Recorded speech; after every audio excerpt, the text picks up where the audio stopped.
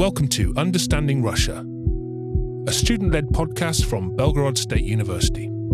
In this episode, we're going to do something I've been wanting to do for a while, and that's talk to my friend Val. Val is a native of, well, it's hard to say. He was born in Yorkshire and he moved to the USSR at an early age, a long time ago. We're going to encounter a couple of historical facts, which I need to explain before we carry on. At one point in the story, he mentions the fact that his father was Polish and eventually ended up joining the British Army. This may confuse some of you, but during the war, a lot of Polish soldiers found themselves in captivity in both the USSR and in Nazi Germany. The USSR Polish were given the option to travel through Iran and join up with the British Army, who were in the process of fighting the Nazis at that point. And Val's father found himself via a circuitous route joining the British Army, in fact the Parachute Regiment, and taking part in some of the most significant operations of the war. When I arrived in Russia, I thought I was the only native-speaking Englishman in this city. It turned out I was wrong about that, and Val's reputation preceded him. I very much looked forward to meeting him, and when I did, I wasn't disappointed.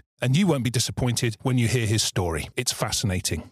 In June this year, it'll be 60 years since I left England. And I remember that day as it were yesterday. Yeah. Yes, it was a nice sunny day, the 15th of June, 1959. They lined up the whole school to say farewell to me. It was a very touching, tear-jerking moment. And so the school said goodbye to me. I said goodbye to the school. Then I went to my English grandma's place. We got into the taxi, waved goodbye to my English grandma and granddad. The thing that sticks in my memory is my English grandma, I called her Mam, how she started running after the taxi, crying, almost falling all over her feet. She was so upset that I was leaving. At that time, I was a bit overexcited because it was a big adventure to me. My parents told me, look, we're going to Russia, and there you have many cousins and aunts and uncles, and you get to meet so many relatives. So, and the journey itself, traveling by train to London, right, on the Yorkshire Pullman, was a real treat. Because in those days, we never really got to go anywhere. I mean, apart from an annual holiday in Blackpool, that's about it. We had to stay put most of the time because we weren't very mobile in those days. No private cars, no nothing apart from, we were lucky if we had a bicycle. So this great adventure down to London, a couple of days in London, then a 5-day voyage from London to St. Petersburg on a ship, which called in at Copenhagen, Stockholm, Helsinki, and then another long train journey across half of Russia to my mother's motherland, to her home village, meeting the relatives. And then going from Russia, which is Kaluga region, not far from Moscow, to Belarus to meet my father's relatives. Mm-hmm. So practically all summer was like one big party. Meeting relatives, traveling, parties practically every day, because the prodigal daughter and the prodigal son have finally come home after almost 20 years of being lost to their relatives. Nobody knew whether they were dead or they were alive, because that, during the war, came back in 1959. What did you know about the Soviet Union as then was before you came back? Nobody called it the Soviet Union in those days. It was known as Russia. And, I knew bits and pieces from what my parents used to tell me. My mother was from Russia, from Kaluga. My father, he was born and grew up in Western Belarus, but until 1939, that was part of Poland.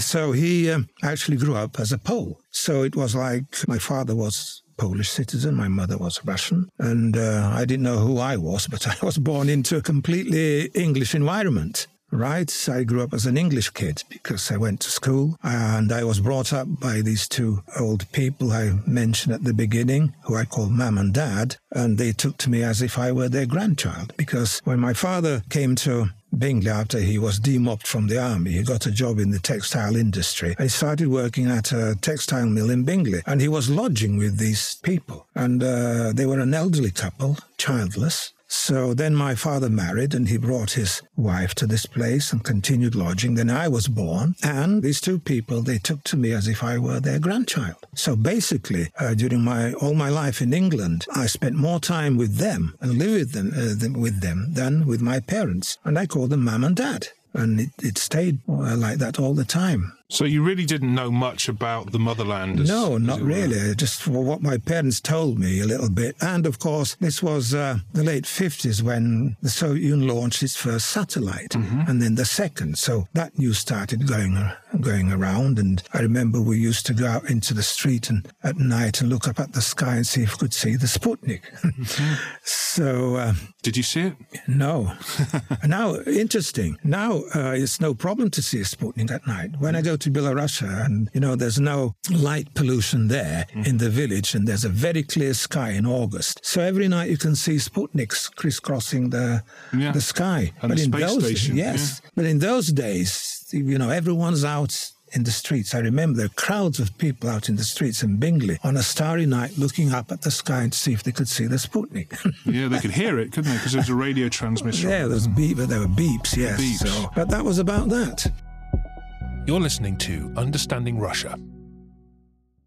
So did you think of yourself as an English boy, or did you feel like, well, I'm English, but my roots are in Russia? No, I considered to be completely English, apart from my name, of course. So my name was Polish. And Valentin, everyone called me Valenti. Oh. They didn't even call me Val. They called me Valenti for some reason. At school, the teachers always called me Valenti. So, okay, fine. So I never even thought about it. The decision to move back for my parents came in the late 50s again, during what is known as the Khrushchev thaw, when Khrushchev denounced Stalin and Stalinism, and relations between the West and Russia started to thaw, get warmer. And that was a time when we got our first TV set, and Russian folk groups, musicians, they kept coming in hordes to England. And my mother would sit in front of the television. She watched the famous Berezka dance troupe, then the Voronezh choir, then the Red Army dance group and choir, and she would be crying, and it was really upsetting, really. So then they started talking about, since the situation has changed, because they couldn't go back when Stalin was alive because of the prosecutions and stuff. They started, I didn't know about that, but I felt that something was going on because my father started traveling to London. London, of all places. Why would he be traveling to London? And what he was actually doing, he was traveling to the Soviet embassy, and he was asking if the embassy could help find any relatives left in the Soviet Union because they had no information. And it took some time, but finally the embassy sent some information back to us that they'd found the relatives of my mother in Kaluga region. They started corresponding, and through my mother's relatives, they managed to trace my father's relatives in Belarus. So that's how this triangle started working. We started getting letters and photos from them, and they kept saying, come back, it's great here, yes, we're happy to see you, to know that you're alive, come back home, we're waiting for you, blah, blah, blah. So it went on for about a couple of years, and then things started happening. When did your parents meet? How did that happen? Well, that was, first of all, how they ended up in England. My mother, she lived in a village in Kaluga region. She was 19 when the war started. And when the Germans came, you know what they did? They rounded up the youth and shipped them out to Germany and put them to forced labor. She stayed in, I think it was Wuppertal, for 4 years until the end of the war. My father, since he was a Polish citizen, he joined the army, and he was with the paratroopers. He traveled around the world for a while, and then they finally came to England. They started training with the British paratroopers, and he took part in this disastrous Market Garden operation with the Polish brigade alongside with the English Airborne Division. So he was in that battle, and then he stayed in the army until 1946 because he was in Germany for about a year, I think, or more, with the occupation forces. My mother, she happened to end up in the British-controlled zone when Germany was taken and split into zones and areas, and she managed to get to England. That's where they met, because they both got jobs in the textile industry. So that's where they met, and eventually they got married, and that's how it all started. For your parents, coming back to Russia in those days was a big political decision to make. For you, it was almost a complete shock. You had no idea it was coming, or you had some clues maybe, but you didn't realise what was going on at the time. You were very young. You were 11 when you came back, right? Yes. You say you came on a ship. You took this amazing journey through post-war Europe. In fact, it was still post-war Europe some few years after the war. When you crossed into the Soviet Union, what struck you? Was it exciting? Was it intimidating? What were the border guards like? The trip itself, the journey, including the voyage, was all fun. It was fun all the way. And it was a Russian ship that we were traveling on. And the crew were very nice, and it was absolutely fantastic. We sailed to Leningrad and we came to the port. You could see that most of the port area was still in ruins. So it was a very depressing picture. And people who came to meet the boat, all dressed in khaki military-style costumes, boots, and wearing caps and these cotton padded coats. It was such a depressing picture. So it was absolutely okay getting off. It was no problem because they were prepared for us. They were inviting us. I mean, we didn't go on our own will, basically, because the embassy, when they had established contact with our relatives, they started urging us to go back and giving us promises that, look, everything will be fine, you'll be well looked after, your parents will get a job, and the kids will go to school, and you'll get accommodation. So there were all these promises that, made my parents make that decision. We were put into the hotel in the center. So we were assigned what you would call him, well, actually a guide of some sort, right, to be with us. A minder. A minder, yeah. Right. So he took us around the town and showed us things, but the only thing that I couldn't do was eat the food. I mean, I just couldn't. And when we were brought to this canteen, and there's only a spoon and a fork, and my mother said, well, I remember that. So they served us that cabbage soup. Oh, right. Right, the base was pickled cabbage. And I just put me off my food straight away because of the smell and everything. Never seen anything like that before. And that coming from Britain? Yes. But interesting enough, now I treat these things as delicacies after so many years. Yes. Anyway, we have this fork, we have a spoon. There's no knife. And I got very upset.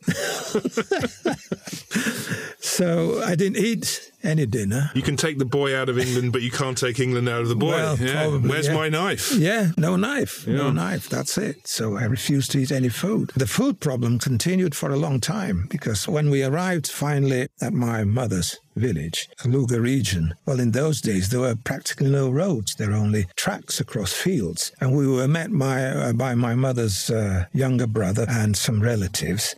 He was a truck driver, so he came in his truck. And so we all were packed into that truck, and we drove over open fields during the night. Mm-hmm. And so I had no idea where we were going, what we were doing. We came to this village and there was no light. And I said, where are we? Where's the house? And they'd point me at a hut. That's our house. And there was no light because in those days, they switched the light off at 11 o'clock at night. There's no light. They had these little kerosene lamps. So, and the next day, my grandmother, who I'd met for the first time, my mother's mother, took me and my brother to the shed where she kept the cow and the animals. And she wanted to be a nice grandmother, right? And she wanted to treat us some fresh milk straight from the cow. So we went into the barn and, I mean, well, of course, you can imagine what it was like. And she started milking the cow and I could see all this stuff in the barn. And then she gave us the milk. And I just couldn't do it. I almost threw up. Because I never imagined that this is what it looked like, where the milk came from, really. Wow. Because in England, at school, we got bottles of milk every day, and I had no problem with that. I could drink, 2 bottles, no problem. No problem. So I had no problem with milk then. But now, 60 years on, I've never had a drop of fresh milk. Never. And that goes back to that day when my granny wanted to give me some milk fresh from under the cow. You're listening to Understanding Russia. So was it still an adventure for you, or was this the beginnings of culture shock? It was an adventure while the parties lasted. Parties, meeting relatives, going visiting, traveling to Belarus, going through the same thing again. It lasted for a couple of months. Then we were given an old house to live in, and this is when reality started to set in. So you were starting to cope with life in a new reality. Your mother had been quite emotional before coming back to Russia, obviously missed it a lot. Did you see a big change in her? She was very Russian all the time, but English lifestyle still had a big impact on her. When she came to Russia, she was used to dressing up. She'd acquired that English habit of women being nicely dressed, even at home. No dressing gowns, no aprons and things. She had to be dressed up properly with enough makeup and things. And here she is in this hut, right? And there's dirt everywhere, but she still tried to keep that image because she got used to it. My father as well was always wearing proper trousers, a shirt with his sleeves rolled up, a tie and a kind of jumper. They looked very, very English. And people didn't like that. They kept calling them, Anglichani, capitalists, Anglichani. But that was their normal image because that's the way they got used to when they were living in England. And that affected them. Yeah, they were rather upset about all this treatment, and things gradually changed. It was rather difficult, and for all of us, even for my parents who come home, really. But, well, for my brother, he was 7 then. It was an adventure all the way, no problem with him. He had no problem with making friends very quickly. He knew no Russian, neither did I, but he was out there all the time mixing with his new friends, no problem with food. He just, felt at home. But my parents were very depressed at first. I was in a horrible state. I was thinking of running away, and they said, look, I want to go back home. And I want to see Mum and Dad. And my parents told me, look, you can't. I said, why can't I go back home? They said, look. And they explained to me that the authorities had taken away our English documents and gave us Russian ones instead. So we were locked in, basically. Did your parents think it was a mistake to come back? Well, basically, at first they had ideas like that because lifestyle was entirely different from... They'd got used to living in England. It was a step down. It was really a step down, yes. But, you get used to everything, and gradually things started picking up. And with some help from the relatives, of course, supported us morally and in whichever way they could. We went to school. I started speaking Russian and Belarusian. We decided to settle in Belarus because Kaluga was a really depressed area, and Belarus, it was at least a small town. In those days, it was a district center. It's a small place called Yuratishki. Nobody's heard of it. So we decided to settle there, and there was more action there, and so we got used to it. Probably my first 2 years were the most horrendous ones because, culture shock going on for about 2 or more years. But then step by step, when I started making friends, doing successfully at school, getting involved in community activities, doing sport. Children do adapt very quickly. Yeah. How much of you is still back in England? I'm in England just as much as I am in Russia, but my England is the England of the 1950s. Mm-hmm. Yes. But see, apart from having dual citizenship, I think I have dual mentality as well, because I understand the British mind, especially now when the situation in the world is so miserable and the relations are so miserable between our two countries and between the East and the West. I understand the British mind and why they look upon Russia in such a way. And I can switch on my Russian mentality and I understand perfectly well the Russian side of the problem. So it's like I have a combination of two mentalities, which makes it much easier for me, for instance, to communicate with both sides. And it's really a shame that it's like this. I remember the time 30 years ago when we had such a thing called people's diplomacy. That's where I really felt like, a fish in the water, just totally comfortable with dealing with people-to-people things. Mm-hmm. If we could bring that back, that might have helped. You've made a career out of cultural communication. What, over the years, do you think is the most important thing you've brought to the Russian understanding of the Western mindset? I did a dissertation on that, actually. And a lot of my work through teaching English is really about talking about the the British mentality, which is still in me and which I get from socializing with the British and by reading the press. I always try to keep abreast with what's happening, of course, and I have friends and I travel and I visit and we talk. So all this is embedded into the language that I teach. See, the thing is, it's very important because when you're teaching language, you're not just teaching grammar and words and phonetics, you're teaching the mindset as well. For instance, we know that Russian language is very imperative by its structure. English is not. So when Russian learners of English start speaking English and they miss the British or the English etiquette, what they're doing is speaking Russian English because they're still being imperative using English like they do in Russian, which is unacceptable. So teaching things like that, British things, not just language, but cultural and etiquette things, is something that I've been doing for years. When Russians meet you as a sort of Anglo-Russian, as it were, do they treat you any differently to the way they treat other teachers, for example?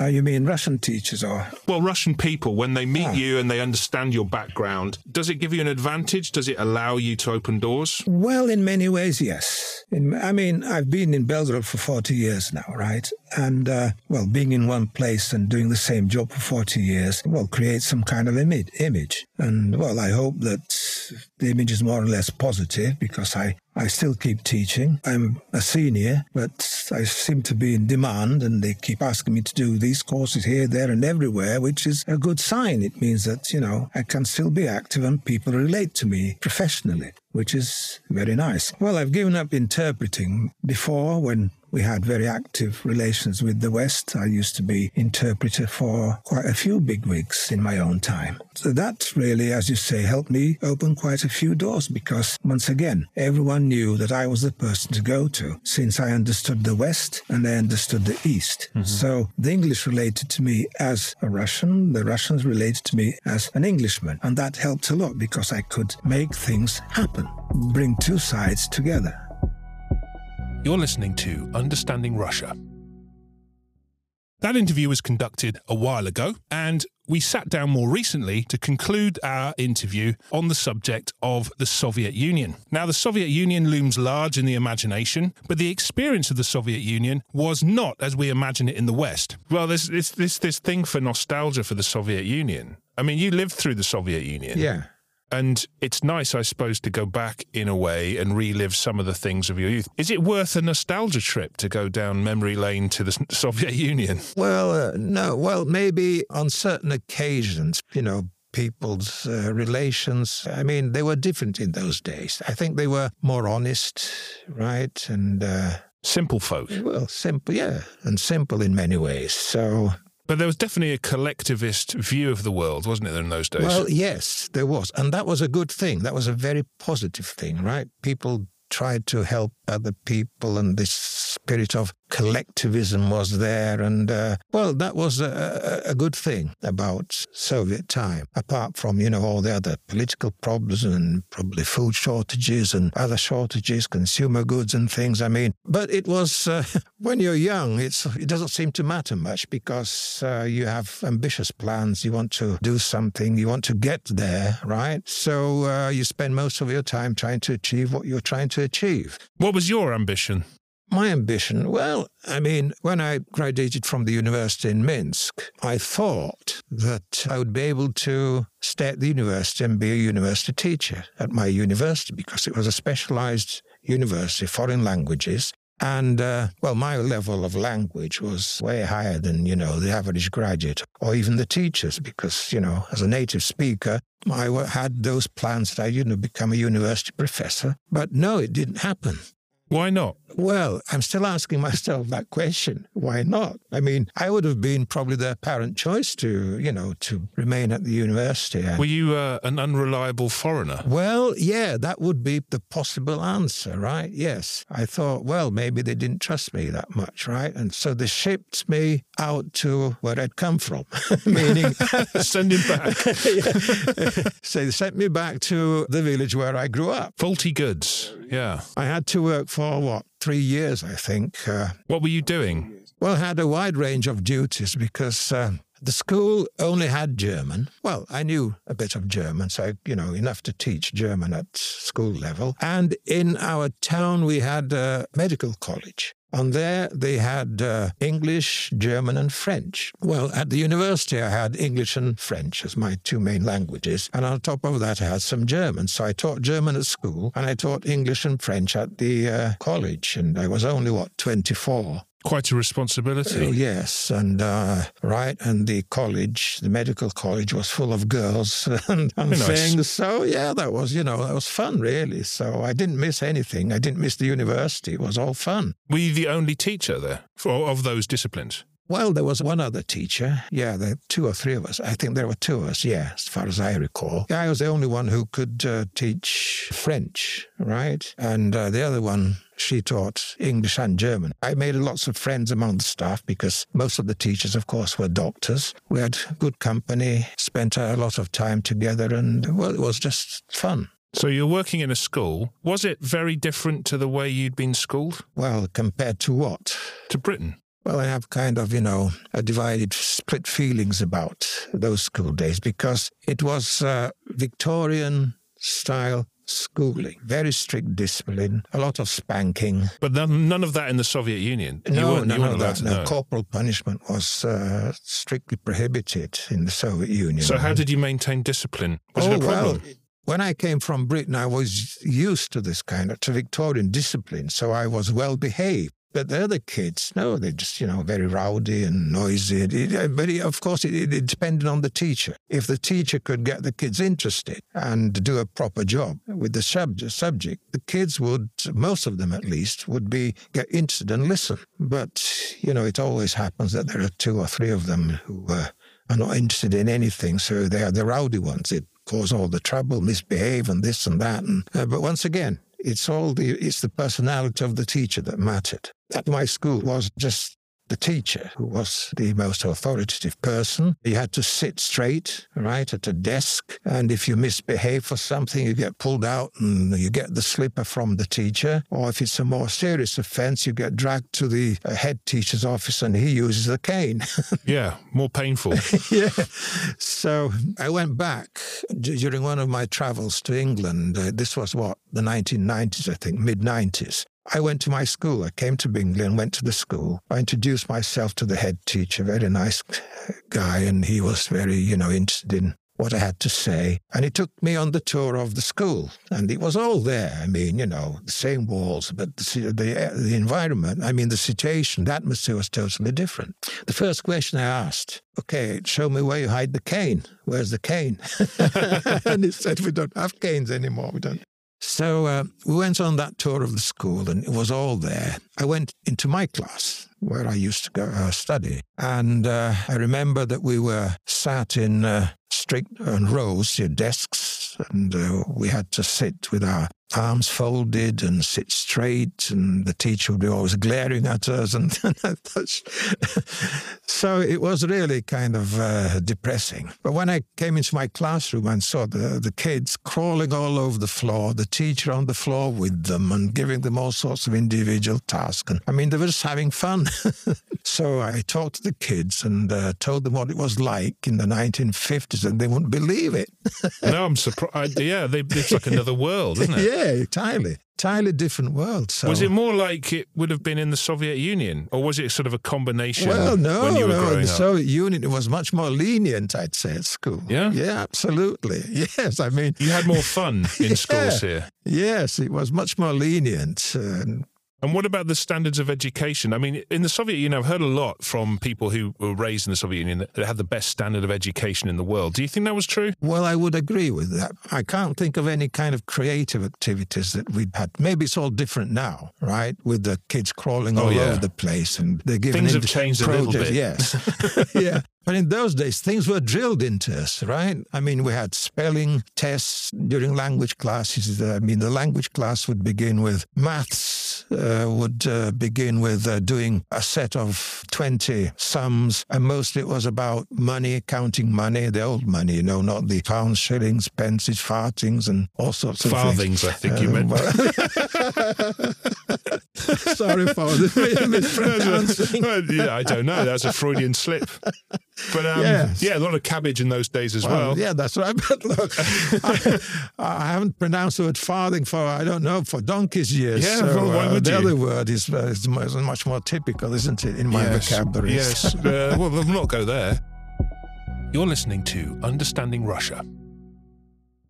But I knew cabbages would find their way in here somehow. But I'm more interested in, you eventually became a headmaster, didn't you, in one of those schools? Yes. Yeah. It came as a surprise, but I was practically the youngest headmaster in the district, and I was, 27 at the time. The school I spent another 3 years. It was in the same area, same district. I was actually assigned to that school because nobody else wanted the job. Great. So I spent 3 years there, and I thought, well, once again, I had ambitious plans. I mean, I wanted to change this school and make something out of it. I tried to introduce some of the ideas, like, more modern ideas in terms of the curriculum, making it probably more available to students. Not just the teacher-student one-way relationship, but I was trying to create a situation where there'd be more feedback from the students. So this is a whole... Was it a success, or is it the subject of a future movie? I was getting there. Mm-hmm. I was getting there after 3 years. And of course, there was the infrastructure thing. I mean, school had to be renovated and things. So I was step by step getting there. And I don't know if I'd stayed for much longer, I might have achieved more. But at least it was at the beginning. But another thing got in the way. And that's how I ended up in Belgrade, really, because I had, a friend. We used to live together when I was at university in Minsk. We used to rent a flat, right, during the first year. So he was a university student, Belarusian State University. Oh, the other BSU. Yes, the other BSU, Okay. the Belarusian State University student. He was at law school there. He was 3 or 4 years older than me because he went to university straight from the army.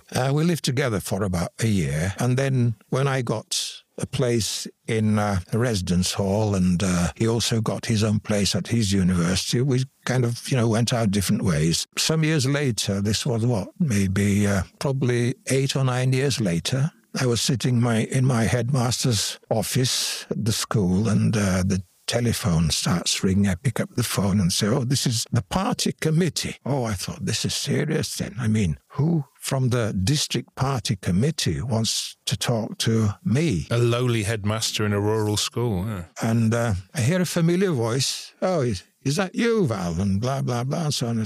And I hear the voice, and I say, look, and I remember his name. I said, is that by any chance you, Alexander? He said, yes, it is. And so it turned out that after he'd graduated from law school, he got a position in the, Communist Party chain of command hierarchy. And he was actually, being an exemplary communist and a very good student, he was quickly promoted to quite a high rank in the Communist Party hierarchy. He was in the regional Communist Party establishment, and he was they called them instructors.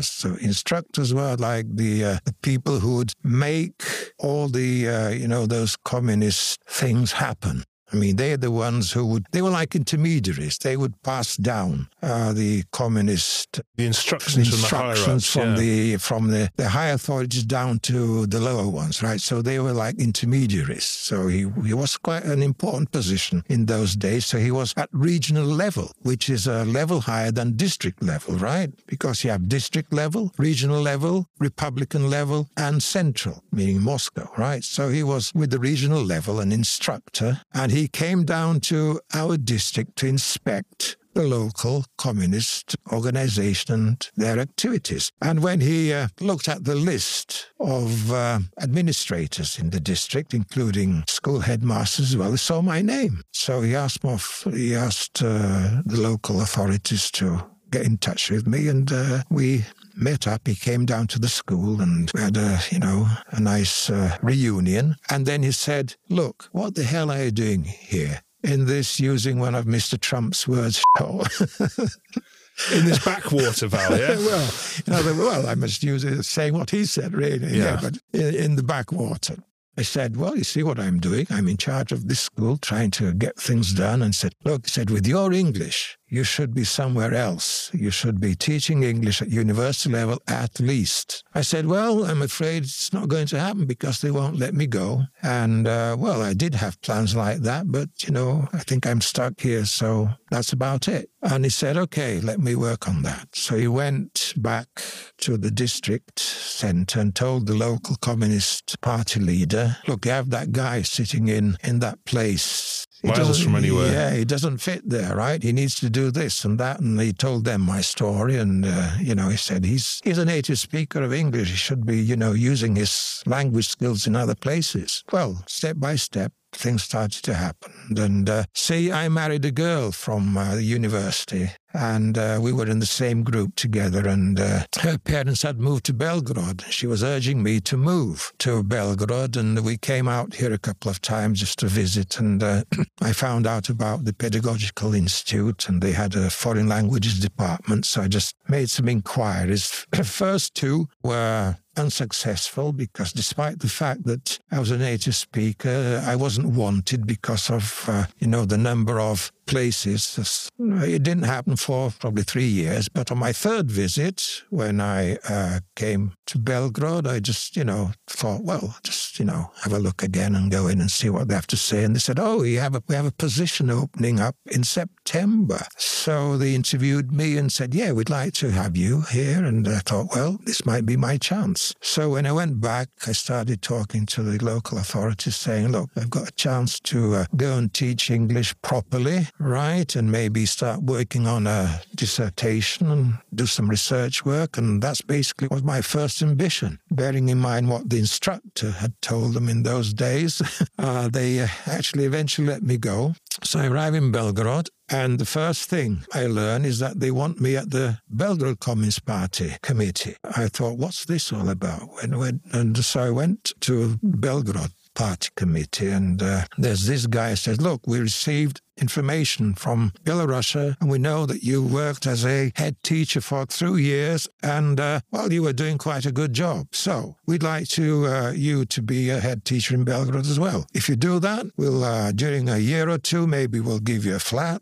But you need to, it's like, a party mission, Communist Party mission, right? And we'd like to offer you a position as head teacher in one of the schools of Belgrade, school number 35, I think it was. I said, no, sorry, because I came to Belgrade. I moved to Belgrade for one reason alone, to work at the university, write a dissertation, and that's what I intend to do. If I'm not wanted here, I might as well go back to Belarusia. Well, this kind of situation dragged on for about a year maybe, but I was working at the university, at the institute already, and then they just probably got fed up with my stubbornness or something, and they just let me go.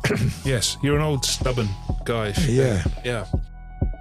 You're listening to Understanding Russia. I'll touch on this because one of the interesting things for our foreign listeners is this whole Communist Party thing. Outside of the Communist bloc, nobody really understands what it was all about. So, how influential was it? So you were a card-carrying member of the Communist Party? I was compelled to do that because of my position. It didn't matter whether I wanted to be a party member or not. But to be completely honest, it was beneficial, of course, to be a party member, because it would open all sorts of possibilities, right? So it wasn't a political decision, it was an economic decision, really? Well, basically, yes. Right. Did you have to pass some sort of test in order to join the party? Not really a test. You had to be interviewed, and you had to agree with the party politics and, Say yes a lot. Yeah. In America, in the 1950s, we were famous for the McCarthyite trials. Have you ever been associated with the Communist Party? Were there any kind of similar situations? Have you ever been associated with the Democratic Party, or...? Well, there was no such thing as a Democratic Party. Well, indeed.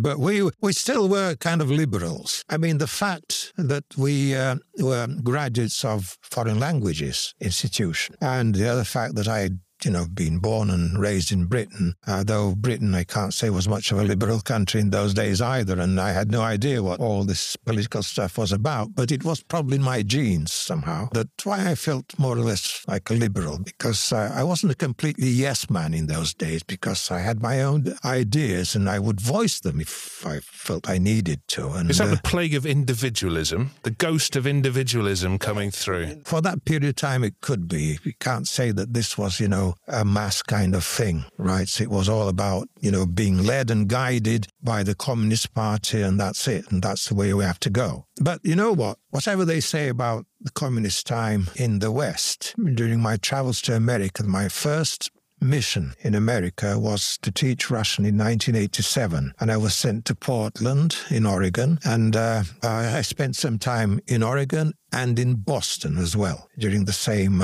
period of time. And I stayed with a family in Boston, and the head of the family was an architect, and he was a member of the church council. So he invited me to church a couple of times, and we went to the service and things, and then he asked me to address the church council. Well, from what I saw and understood from the way the church council operated and worked, and the standing of the members of the church council, there was absolutely no difference between being a member of the Communist Party section at school or university and a member of the church council in the United States. So it's a discipline thing. Yeah, the same thing. Exactly. Yeah, that will surprise many, I think. But I understand what you mean. There's a sort of collectivism about church affairs that is similar to communist affairs, I suppose. I mean, look at all the commandments of the church and the Communist Party. They're the same. They just have a different name. Secular religion. Yeah. So, I mean, it's quite a curious thing. But as for the politics, the statements that came out of communism during that time were, very, I suppose, sort of broad. Like, we are the people of the world, let's all unite together and overcome poverty and all this sort of thing. Did people really believe that? When you look at the communist theory, because we had to study the theory, it was called Marxism and Leninism, right? We had a special subject at university. That theory really made sense. Well, we realize now that it was utopian, but when you're 20, in the early 20s, and you read that stuff and you start to believe in it, it really makes sense. I mean, it was all laid out by Marx, Engels, and even Lenin, right? In a very logical and fascinating and appealing way. Theoretically, it was a very good and fair ideology, I would say. But unfortunately, the way it was implemented was entirely different. And now when they talk about communism and communists, it sounds like a dirty word. And that's not because of the theory. It's because of the way the system was implemented, starting with the Soviet Union, right? It was like chalk and cheese, the huge difference between theory and the way it was implemented. But when we were in our early 20s, we kind of believed in that theory. And as time went on and we grew older and more mature and more experienced and entered real life, we could see that it was, the theory turned into a utopia. We saw that things are not going to happen. So what did you think of foreigners in this context? I mean, going back to your early 20s, your sort of utopian vision of the world, did you see Westerners as a kind of victims of capitalism or victims of circumstances? No, not at all. Not at all. Actually, it was typical for Soviets to hold foreigners in respect, really, because they knew about the standards. I mean, it was hearsay, right? There were, not so much concrete evidence, just some people would travel to the West who were in certain party positions or government positions to do so, but mainly it was just hearsay, right, of living standards and radio programs. But I was one who lived in the West, though I was a kid. But I still had my memories and I still had my attitudes and my understanding. No, the attitude towards foreigners was very positive, really. I'd say even respectful in many ways. Did that go for the sort of upper classes, aristocratic types, or was it more of a sort of solidarity with the people type idea? Well, not really. I mean, in our family, I don't know, it's kind of strange, but, my parents both come from very humble beginnings. When they lived in England, they came to respect not only the British way of life, but the laws and, the judicial ways. And they always told me, look, England is a very fair country. The laws and ways are very fair. And That's what we came to believe. And I think that for the 1950s, that was probably true, right? Because every time they kept telling us how fair the system is. And, well, we lived in that system, but we didn't understand the system because as kids, we felt protected. The parents looked after us. We went to school, we had our own house, and I had my English grandparents, not biological ones, but they were my foster grandparents. So I was, I lived a very comfortable life. So you had a rosy vision of Britain. Yeah. It didn't conflict with your vision of growing up in the Soviet Union? Well, at first it was. I had to go through a very grim period, and I even planned to run away, right, and escape back to Britain, which of course was daydreaming and totally impossible. Well, you get used to things, especially when you're a kid and you're a teenager and you live through that period. So, gradually, step by step, when you start making friends, you go to school. The thing about Britain was that I had no kin, I had no relatives, no blood relatives. But here, I was surrounded with, lots of relatives, cousins, aunts, uncles, and that added to my developing positive attitude to the new environment in which I'd found myself, right? You're listening to Understanding Russia. Apart from the family situation, what's your most rosy memory of the Soviet Union? What did you like about it? What was good about it? Once again, looking back at my green years, once I'd made friends, once I learnt about the system, and I'd say, well, this is a grown-up attitude, not a teenage attitude, but the fact is that if you learn to beat the system, you'll be doing okay. As a kid, yeah. Well, as I said, you get used to all sorts of things. But I mean, there was a heavy focus on sport, and I know you're a keen footballer. Yeah, I started playing football in England. We had regular training sessions, so I came to Russia fully equipped as a kid football player. I had a shirt, I had shorts, I had socks, I had boots. And boots were unheard of in our small town, right? And actually my training actually showed. I mean, I played a different kind of football from what the local kids played. And I must say that the kids from our Belarusian town where I lived, they were, in their own way, they were very skilled and talented players. And nobody trained them. It was just that they liked football and they did it. And I'd come out fully dressed in my kit. And was it a Bradford kit? No, it was just a school kit, just black and white stripes, really. It was, I pinched the school kit. Newcastle United, yeah. It did look like Newcastle, right. I mean, I don't think it was possible in those days to have professional football club kids in the 1950s. I suppose not. No. So anyway, I would come out onto the field, to the pitch, dressed up in the whole kit and sporting boots and things. And all the local kids, they like ragamuffins and they played barefoot.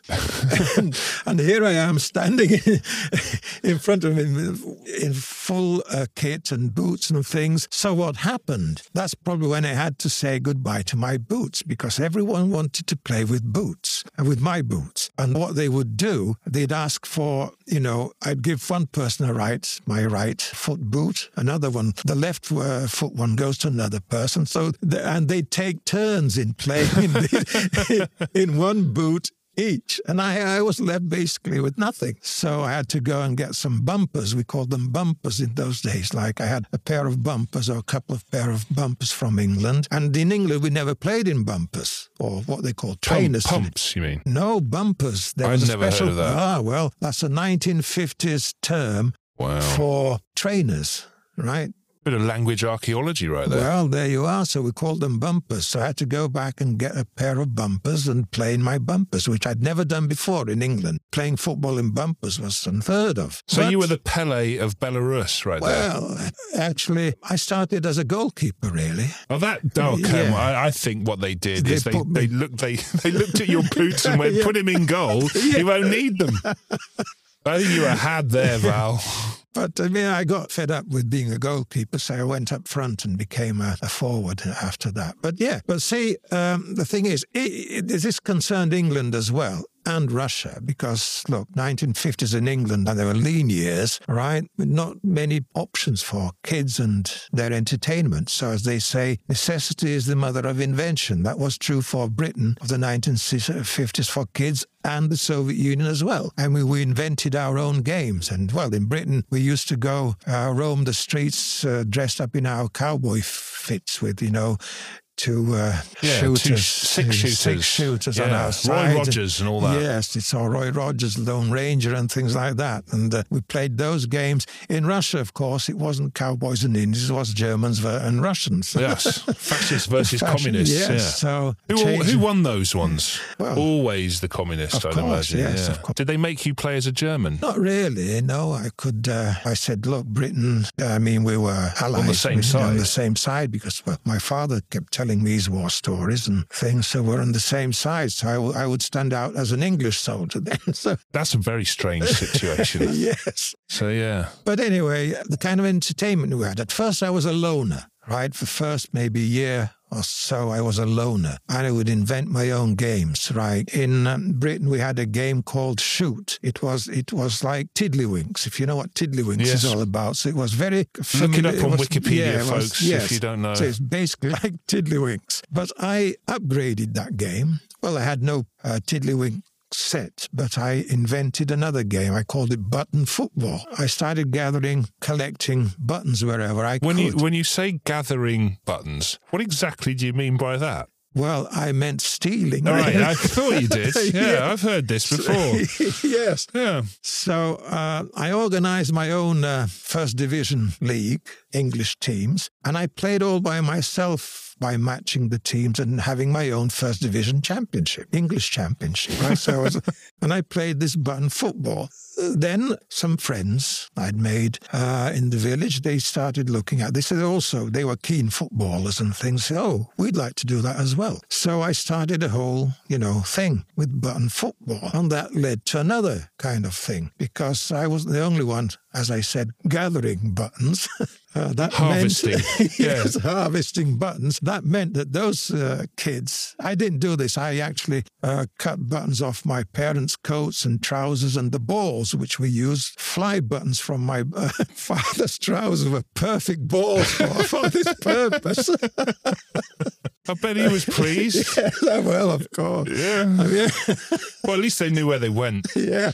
They were the same. They were in my team, so they could always get them back. But okay. I had to hide them, though. I had to hide them from my parents, from my brother. They all wanted it because they wanted them back. But these other kids, when they were at school, they'd ask to go to the toilet during the class, and they go out and sneak into the cloakroom and start snipping off the buttons from... Oh, it was them, not you. Okay, yeah, I see. Well, I did it in my own family, right? Oh, but okay. They did it out in the school. Then the head teacher's son was one of the button football players, and he was caught red-handed, the headmaster's son. And we were banned from playing button football after that, so we had to go underground, okay? So we had our own world championships. Every person had his own country to represent, so we had to have these world championships somewhere in hiding, really. We had to go into hiding, and it was like we'd take turns at... You were hiding from the authorities, in this case, your parents and the head teacher.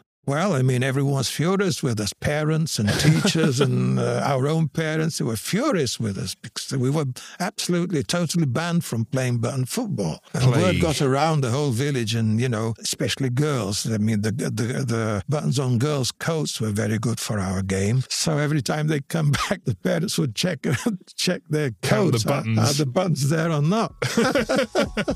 That's stuff you find in Soviet movies, isn't it, really? You're listening to Understanding Russia.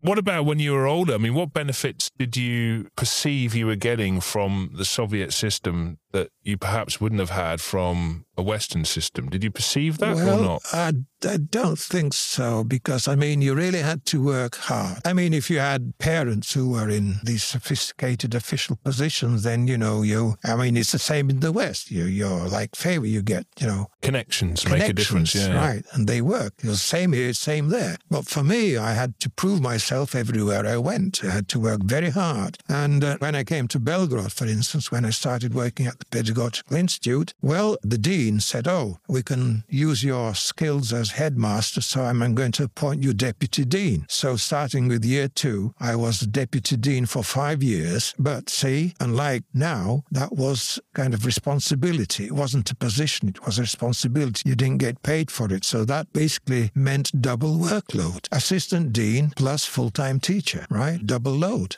Did you get double money for that? Well, that's what I say. I didn't. You didn't get anything? I got miserable. I didn't get any money for that position at all. So we didn't get paid for. That was called social work. Yes. Social work. Volunteering for the people. Yes. So I did that for 5 years. But there was one beneficial thing that came out of that, was that I was given green light to start working on my thesis. And when I was given a sabbatical, for 1 year to go to Moscow and complete my thesis, my social work as a deputy dean was taken into account. So that was probably the only benefit I had. So you were a good communist. I wouldn't call myself a communist, but it was just let's say, worker, right? Yes. Yeah, working hard. So it was a treadmill, really.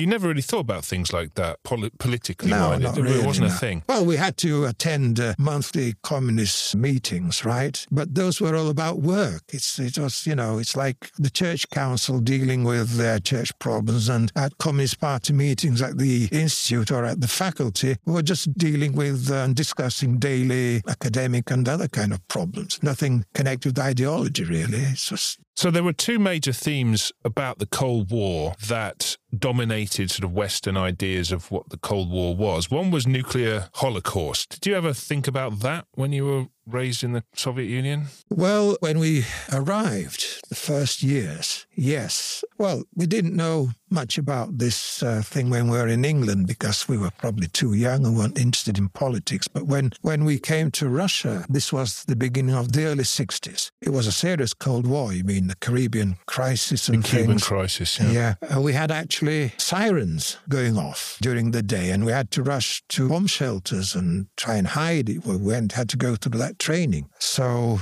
that was a vivid reminder of what could have happened. How frequent was that? Well, there was a period, especially at the height of the tensions between Soviet Union and America being connected with the Cuban crisis. It was every day, really. Every day? Yeah. But the amazing thing is, when I went to the United States in 1987 and I was invited to give talks to all sorts of people, schools and business circles, communities, and I was told the same thing. When I kept telling them about this tension and the sirens and the bomb shelters, they said in America, well, we went through the same thing, exactly the same thing. So there was an element of paranoia about the whole thing. Yes, of course. In the US and in the UK, we didn't have an equivalent really of the KGB. What is the average Soviet citizen's attitude to the KGB? We just knew about it. We didn't know what it was all about. It was just something, vague thing that... Like an equivalent to like you knowing about the CIA if you're an American. FBI, you didn't know what example. they were doing, but you knew they were there. No, I mean what they're up to. Were you scared that they were listening into conversations or spying on people? No. Never thought about it ever? It never occurred to us they'd be doing something like that. So it's just that,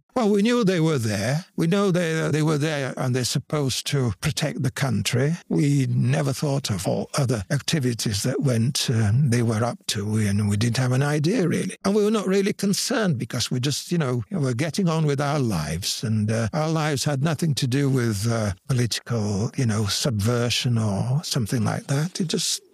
There was a whole thing in the 80s about Soviet dissidents, Andrei Sakharov and people like that. And they made out that the Soviet people were struggling to be free and that these people were examples of how the Soviets were repressed by their own regime. They used to use these sorts of words. Well, that's another exaggeration, I would say, because the absolute majority felt comfortable with what they already had. Well, of course, compared to probably the West, where probably there was much more freedom. I'm saying probably, because in the West, they also had their own restrictions and, laws to follow and rules and things like that. So all these freedoms and democratic things, they're just there probably to play the game, right? So you're all very relative. Yeah. If you're a Soviet citizen looking out the West, you don't necessarily think, there's freedom, I wish it was here. No. The only thing we'd look at the West for would be all the goods that they have. So It was basic consumerism, really. Nothing ideological, basic consumerism. Oh, they have all that stuff there. We'd like to have that stuff here as well. So blue jeans and nice cars and all that sort of thing, yes. Yeah? Well, yeah, everything connected with consumerism, right? Good clothes, right? But there was never an ideological element to it, really. Well, not really. I mean, the ideological element came only during these Communist Party meetings that, talk about ideological differences. But in everyday life, it was nothing really. I mean, okay, we knew about the West, we knew about us, we have our own lifestyle, and we were happy in our own way. Well, what we tried to do, as I told you before, is we tried to find ways, cunning ways to beat the system. If you know how to beat the system, you're in business, okay? And that's fine. So you could get certain things. I mean, one of the famous imports into Russia or the Soviet Union at the time was the Beatles records. They arrived in the 70s, I think. Is that right? Yeah. And so that was an indication that things could be done if you knew the right people. And in fact, they bowed to popular demand and reissued the Beatles albums on their local imprint, Melodia, I think it was, in the Soviet Union. So we have some of those antique records still kicking around now. They were trying to become more consumerist, but everybody knows about the shortages in the 1980s, right? Yeah, that's true. You must have felt those as well. Of course, yes. And how did that make you feel about the system as a whole? Were you becoming disenchanted with it, or did you feel like, well, this is just a glitch on the way to, solving the problem? No, we already started to understand that this is something much more serious, right? Because we were promised communism by 1980 by Mr. Khrushchev, right? And from the theoretical books about Marxism and Leninism, we had a good idea what communism is all about, theoretically. But we could understand and see that we're going absolutely in the opposite direction, right? So it was very disappointing. We were disillusioned, angry, frustrated. It was all coming. You're listening to Understanding Russia. And what did you think about Gorbachev when he arrived? It was like a breath of fresh air. New ideas, right? New relations, possibility to travel with very few restrictions. That was really something extremely positive. That was at first with perestroika and all this stuff. Glasnost. Yeah. But unfortunately, those people led by Gorbachev, they didn't really have a clear idea which way they're going, what to do, right, and how to do it. They had no experience. They knew that they're being guided by Communist Party principles, and they were stuck in that ideology. By opening up the country was one positive thing, but it wasn't enough. And that's why everything turned into a mess in the 1990s, right? And we entered what I call the turbulent 90s period, right? Yeah, the Wild East. Yes.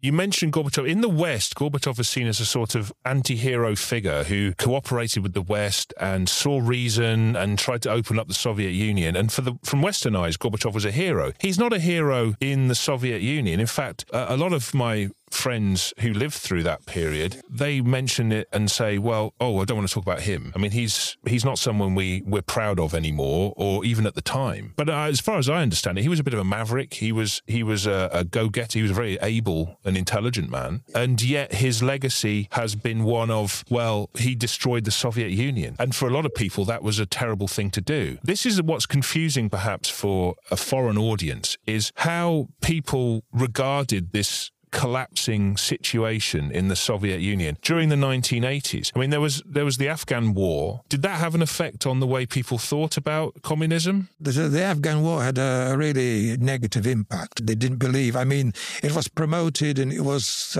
advertised as doing our international duty. But we understood that internationalism is not about, invading another country with guns and tanks and bombs. And we understood that perfectly well. Well, I lost a close friend in the Afghan war. Actually, he was an officer in the army and got killed, and so did many others. Yeah, that was probably a time when people really started to realize that it's not just, the economic situation in the country. It's all this, what they call internationalism stuff, which is basically aggression. And we don't want that. Most people were against the Afghan war because it affected their lives. I mean, thousands of families had lost their sons and relatives in that war. Who wants that? It's one thing when you're fighting for your own country, right?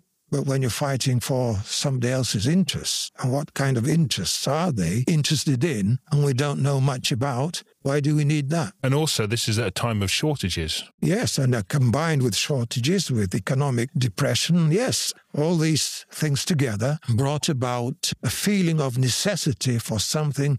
These new things started to happen, but they got, mired down in bureaucracy, in misunderstanding, in the absence of real proper leadership and guidelines. Nobody knew where we're going, which way we're going.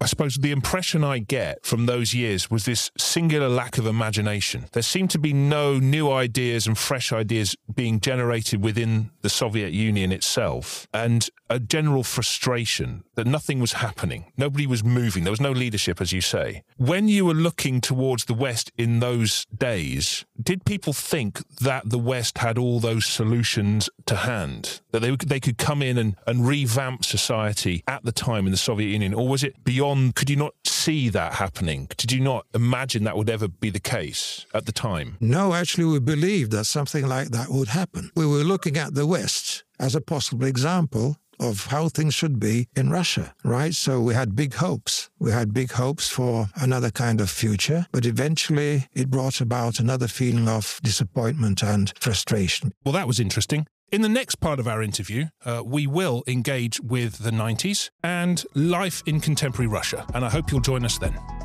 Thank you for listening to Understanding Russia. If you want to contact us, you can get in touch with us via our website at urpod.net, where you can find all our social media links, or via email, understandingrussia@gmail.com. We will be very happy to hear from you. You have been listening to Understanding Russia, a student-led podcast from Belgorod State University.